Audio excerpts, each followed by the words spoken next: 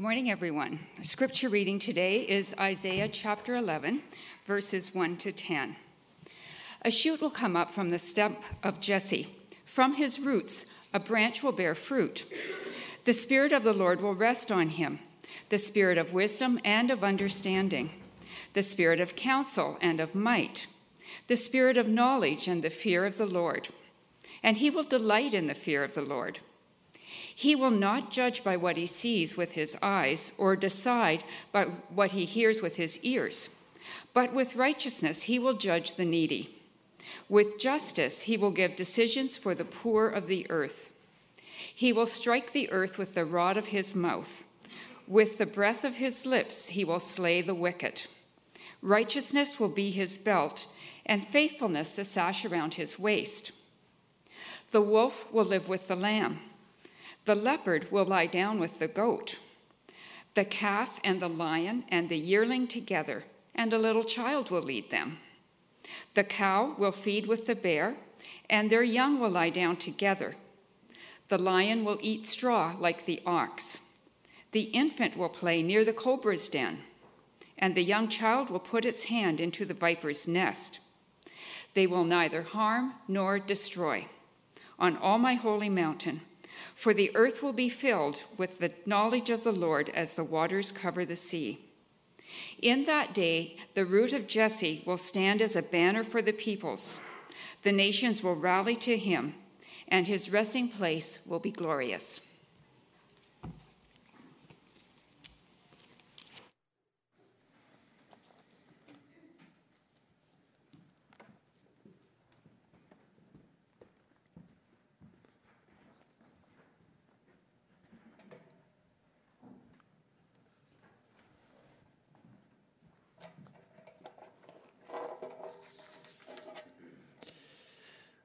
What would you say if I said to you that in the United States, since 2008 to 2019, there were 1,509 cases of judges who were disciplined or they retired or resigned due to some kind of misconduct? What would you say if I said to you there were another 3,613 cases during that same period where judges were disciplined but were done behind the scenes with no names and no details of such cases? What would you say if I said to you 9 out of these 10 judges were allowed to return to the bench after they were sanctioned for misconduct? Maybe you would say, that's just not right. It's not right when a judge is corrupt. It's not right when a judge uses their power to exploit the system. It's not right when a judge is biased in their decisions where they put poor people in jail longer for a traffic ticket than for someone who commits manslaughter. For instance, there's a woman named Marquita Johnson who couldn't afford to pay traffic fines that accumulated over 8 years. Judge Les Hayes sentenced her to more than a year in jail. Her daughters were cast into foster care. One was physically abused, court records show, and another was molested. That's just not right. And we say that, don't we? We shake our heads at all the injustices in the world, all the corrupt judges and politicians, where it feels like there's no point of even voting anymore because there's no one who seems to be good. I mean, it's easier to believe that a politician is corrupt than for a politician to be righteous. A righteous politician. Think about that. Those words just don't seem to even go together. The words righteous and politician. Why should we care about justice when our judges aren't just? Why should we care about being righteous when our politicians are not? It just feels as though we are sowing seeds in the dust. That's just not right. Just and right. These two words go together like peas and carrots. In the Old Testament, these two words go together over and over again. Justice and righteousness. And we see these two words paired together in our passage today. Look with me in verse 4. But with righteousness he will judge the needy. With justice he will give decisions for the poor of the earth. Here we see the prophet Isaiah speaking about the character of this person who will be coming. This person will be different than those who have come before him, and this Messiah will be a righteous king who will judge with justice. In the chapter just before this passage, Isaiah prophesied that Assyria will be cut down to a stump and will be no more. Here we see, though, that the prophet speaks about the stump of Jesse, who was the father of King David. And the stump of Jesse represents the Davidic kingdom that, like Assyria, has also been a failure. It has been cut down to a stump and is no more. Some commentators think that Isaiah mentions Jesse instead of David to downplay how much this kingdom has fallen. However, unlike the Assyrians, God will raise up a new shoot, a new life that will bring about a branch that will be different than what was before. This branch will bear fruit as the Spirit of the Lord will rest on this person, the spirit of wisdom, of understanding, spirit of counsel and might, the spirit of knowledge and the fear of the Lord. This new king, unlike the kings of Israel, will not judge with eyes or with what they hear from others. This king won't be influenced by those who whisper in his ears as if he needed counsel. He will rule as God would have a king rule. He will rule in a different way. When Samuel was the leader of Israel as a judge, the people of Israel wanted a king like the other nations. And Saul, remember, was appointed as the first king of Israel. But after he had failed, Samuel was tasked by God to go and find the next new king. He went to the house of Jesse in search of this new king of Israel. And when he got there, he saw the eldest brother, the eldest son of Jesse named Eliab. And he thought to himself, this guy, he's the king. First of all, he was, I'm sure, pretty handsome. He was tall and a perfect candidate to be the new king. And listen to what God says to Samuel in 1 Samuel 16:7. But the Lord said to Samuel, do not consider his appearance or his height, for I have rejected him. The Lord does not look at the things people look at. People look at the outward appearance, but the Lord looks at the heart. God was able to see beyond what Samuel considered to be kingly. Instead of looking at his outward appearance, the Lord looks at the heart. And I think this could be why Isaiah mentions the stump of Jesse. Just as God did not look at the outward appearance as people do, here the new king, this new savior of Israel, will judge and rule not according to what he sees or what he hears, what people say about this person, but rather as someone who is filled with the Spirit of God. He will be able to judge based on the hearts of people. This is important because unlike the leaders and kings of the past, this new leader, this new king, will be a different kind of king. As I mentioned before, earlier, justice and righteousness in the Old Testament go together like peas and carrots. And I think it's important for us to take the time to explain what these two words mean from a biblical perspective. Justice and righteousness cannot be separated, but are part of the same coin. And this understanding that I'm referring to is from a book called The Justice Calling. And in the book, they talk about how the word justice in Hebrew is the word mishpat, which means setting things right.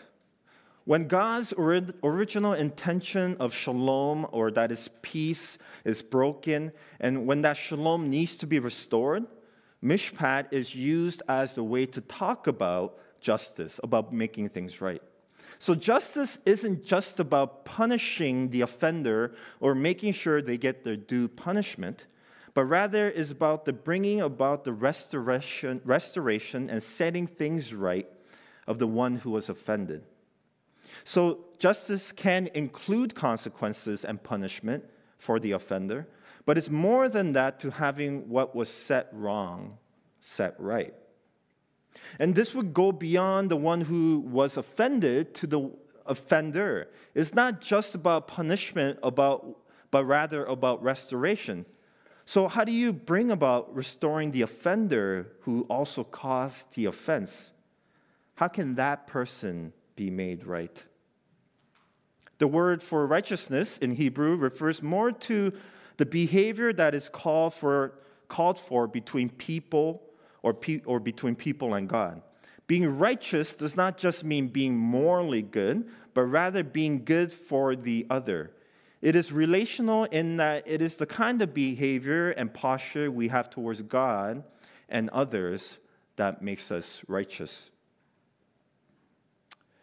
The difference between justice and righteousness is that justice is more about what needs to be done to restore a situation, whereas righteousness is what is desired for all people.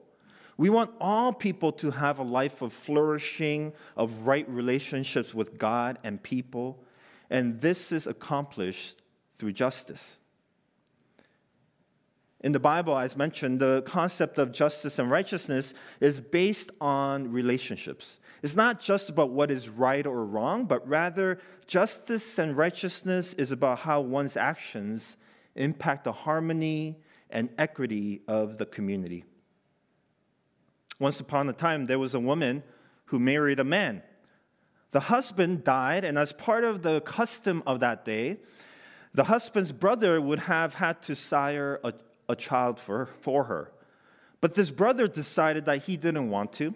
See, if the widow was to have a child, she would continue the line of her dead husband and would inherit his portion of the inheritance.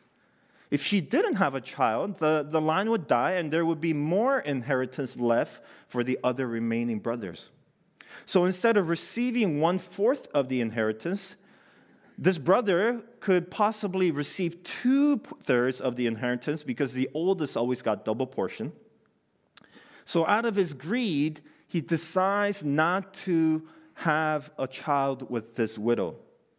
And this brother also ends up dying. Now the father of this brother, the first husband is worried that this woman will kill his other son. That's where I think you get the term black widow. And so tells her to wait until his youngest son is old enough to marry, but with no intention of ever letting her do so. He tells her to go back to your father's house and wait there until my son is old enough. And in those days, a woman's place in society was tied to their ability to bear a child and produce an heir. The heir would guarantee the succession of the family line and therefore gave women a place of security, worth, and value. In this case, the father of the dead brothers could have let her go where she would be free to remarry. Yet he does not let her go, but sends her off to her father's house where she cannot remarry and needs to stay chaste and is in the state of limbo and most likely in shame. And it says in the story, much later, this widow decides to pretend to be a prostitute and goes and sleeps with the father-in-law so that she can heir a son. And as a form of payment, the father-in-law gives his family seal to her and says, I will later on pay you back. In the story, we find out she gets pregnant and has twins. 3 months later, the father-in-law hears about her daughter-in-law getting pregnant and demands that she be burned to death for being a prostitute. This woman, whose name is Tamar, as you may know from the story, gives her father-in-law, Judah, the family seal and says, this is the person who got me pregnant, which was you, Judah. And listen to what Judah says in response to Tamar. Genesis 38:26. Judah recognized them, that's the seal, and said, she is more righteous than I, since I wouldn't give her to my son Shelah. There was great injustice that was being done to Tamar in this story, where for different selfish reasons, Judah and his sons would not do what was right for Tamar. Tamar showed much bravery in a time where women could have been stoned to death and had no power, and did what she could to bring about what was right for her, but also what was right for the community. The right thing to do was for Judah and his sons to provide a child for Tamar so that she would continue to flourish and live as she should. This was taken away from her, and Tamar did something that was more righteous than Judah. But in our eyes, right, hearing that story, in our Christian moral righteousness of our ways, we would say, Tamar, how can you do that? You were a prostitute, or you pretended to be a prostitute and you slept with Judah? That's not right. But here, she is called righteous. Isaiah 11:4, but with righteousness he will judge the needy. With justice he will give decisions for the poor of the earth. What does righteousness and human flourishing look like when judging the needy? What does justice look like when God makes decisions for the poor? I see the needy being judged because they must have stolen something, right? Like they're in court being judged because they must have done something wrong, and are now being accused by the person who he stole or she stole from, that justice must be served. Here we see this Messiah siding with the poor and the needy in their judgment. Just as Judah declared Tamar as more righteous, God is with the poor and the needy and will give them judgment that is right and good for them. Like, think about it. If this poor person, this needy person, is in court for judgment, it's because that person would have stolen something. And in the human court system, this poor person would face justice, payment back for what was stolen, and perhaps a loss of limb or jail time. Yet I could see God siding with the poor where he would accuse the rich, the prosecution and the system that has caused this needy person to steal. What is right for this poor person is for those who have enough to share so that he or she who is needy doesn't need to steal.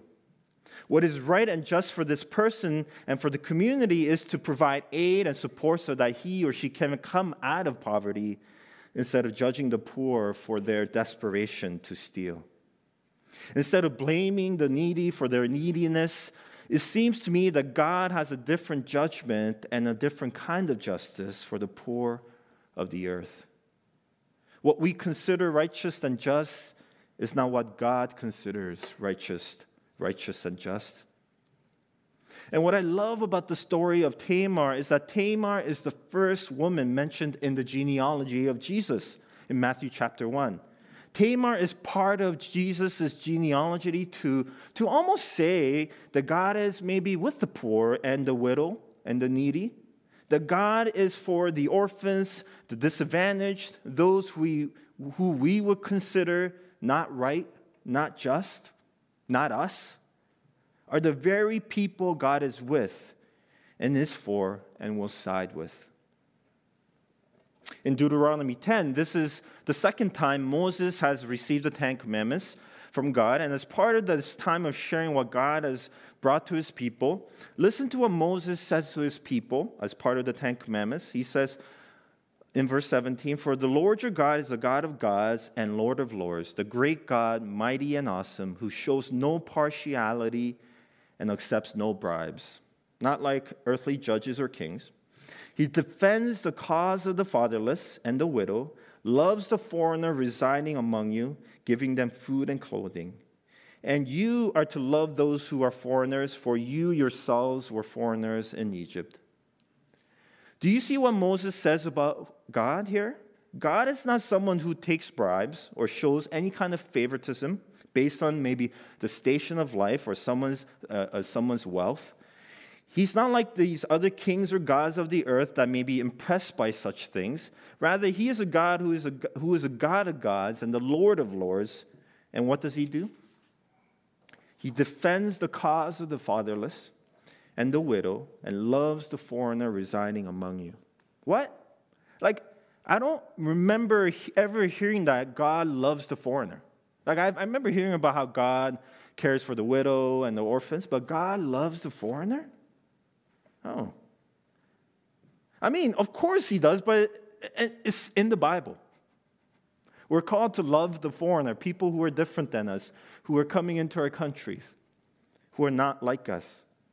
He loves and cares for the foreigner who may also be in need and may be poor. And because this is the kind of God he is, he wants us to also love those who are foreigners and those who are in need. Again, Isaiah speaks about this new king, this new Messiah, who will be different than those who have come before. He will not only be someone who fears the Lord and is filled with the Holy Spirit. This perfect judge will be for the needy and the poor. He will bring about such justice and righteousness that those who used to be helpless and innocent do not need to fear and can be at ease with those who would normally devour them. Verse 6, the wolf will lie with the lamb, the leopard will lie down with the goat, the calf and the lion and the yearling together, and a little child will lead them.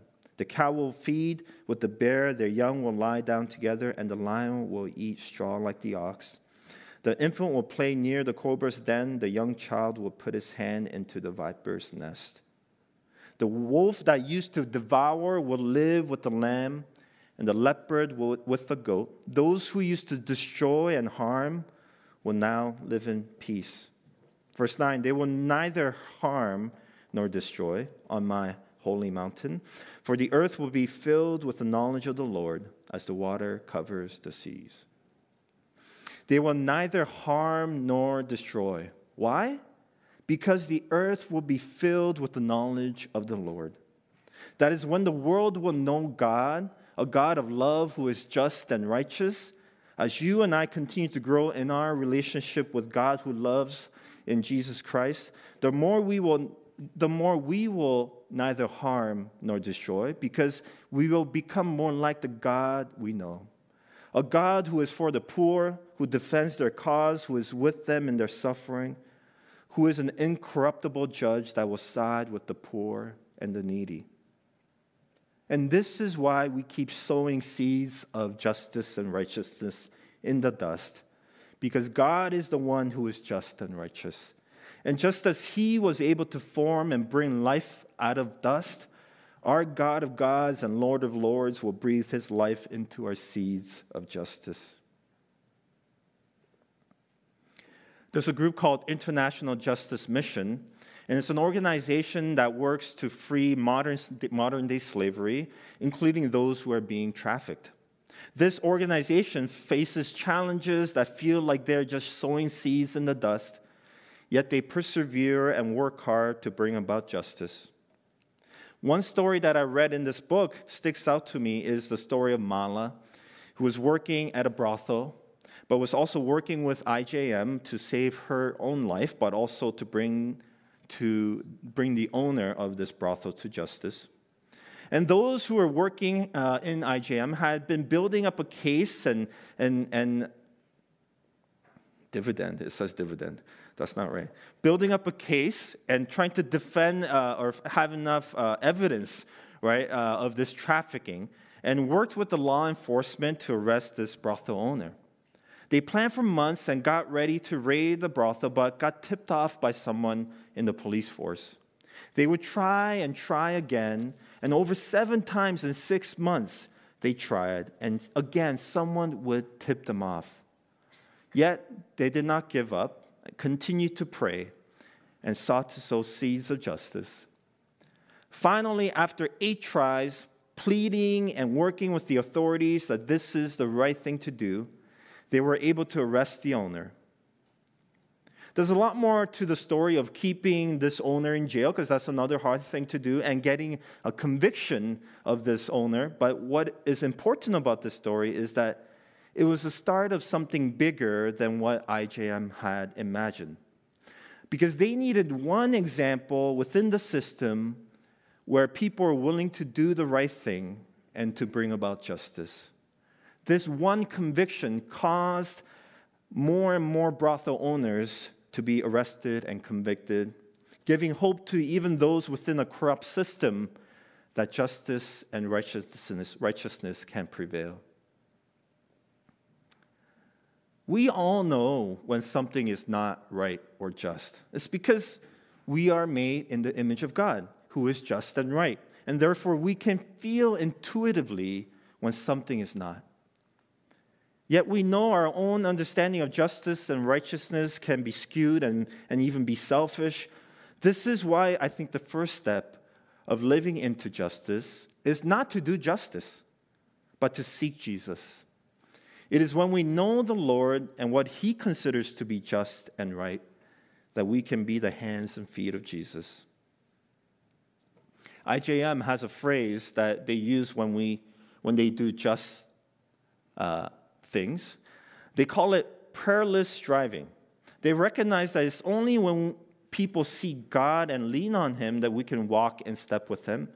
It is not just by doing our own thing, when we feel like we see injustice and we just go and try to find justice, but rather first stopping, stepping back, seeing the whole system, seeing what God is doing and joining Him in it. I still remember the time when I decided to stop buying regular bananas. And I think I've told you this story before. I did a sermon way back where I decided I'm going to stop eating regular bananas. I'm going to buy equitable, just bananas. And the problem was I couldn't get them at Costco. So I had to go to Longo's. And the thing was, I committed to doing that, but at the same time, just to go to Longo's to buy $7 bananas was a challenge. So I would do so when I can and when it was on the way, but if someday I was too tired and I was at Costco and it was $1.29 for a bundle of bananas, I would just get it. But I would try. I make the effort when I can to go and get equitable bananas. And then one day, guess what happened? Costco started selling equitable bananas. And I was like, oh my goodness. It's all the buying of Longo's bananas by me that has caused Costco to start selling equitable bananas. No, obviously it wasn't, right? But it gave me hope. What? Costco will sell equitable bananas? And they weren't $8, which is kind of, I guess, nice. It was more like $4, which made it, I'm like, I could pay $4 for just bananas, right? And I don't even need to go to a different place. I could just go to Costco. What I'm saying in that story is that we can even make a small decision even in our shopping choices. That even when the system feels rigged, when things seem like, what's the point? That when we keep sowing seeds of justice and righteousness, it gives us enough hope and examples where God can use it to bring about cheap, equitable bananas at Costco. But let me just end with this seriously. We are called to be people who live for justice and righteousness because the God we worship is just and right. We do so as we seek Him and continue to grow in our relationship with Him, and as we do so together in community, caring for the poor and the poor in spirit, we will be part of creating a world that Isaiah speaks about. In that day, the root of Jesse will stand as a banner for the peoples. The nations will rally to Him, and His resting place will be glorious. And to that end, Christ will make all things just right. Let's pray.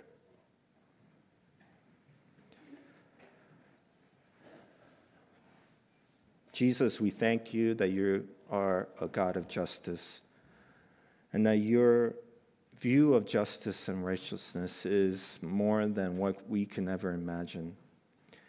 And we thank you that you've come to show us what that looks like, that you've come to set the oppressed free, that you are for the widows, the orphans, the fatherless, the ones who are in need.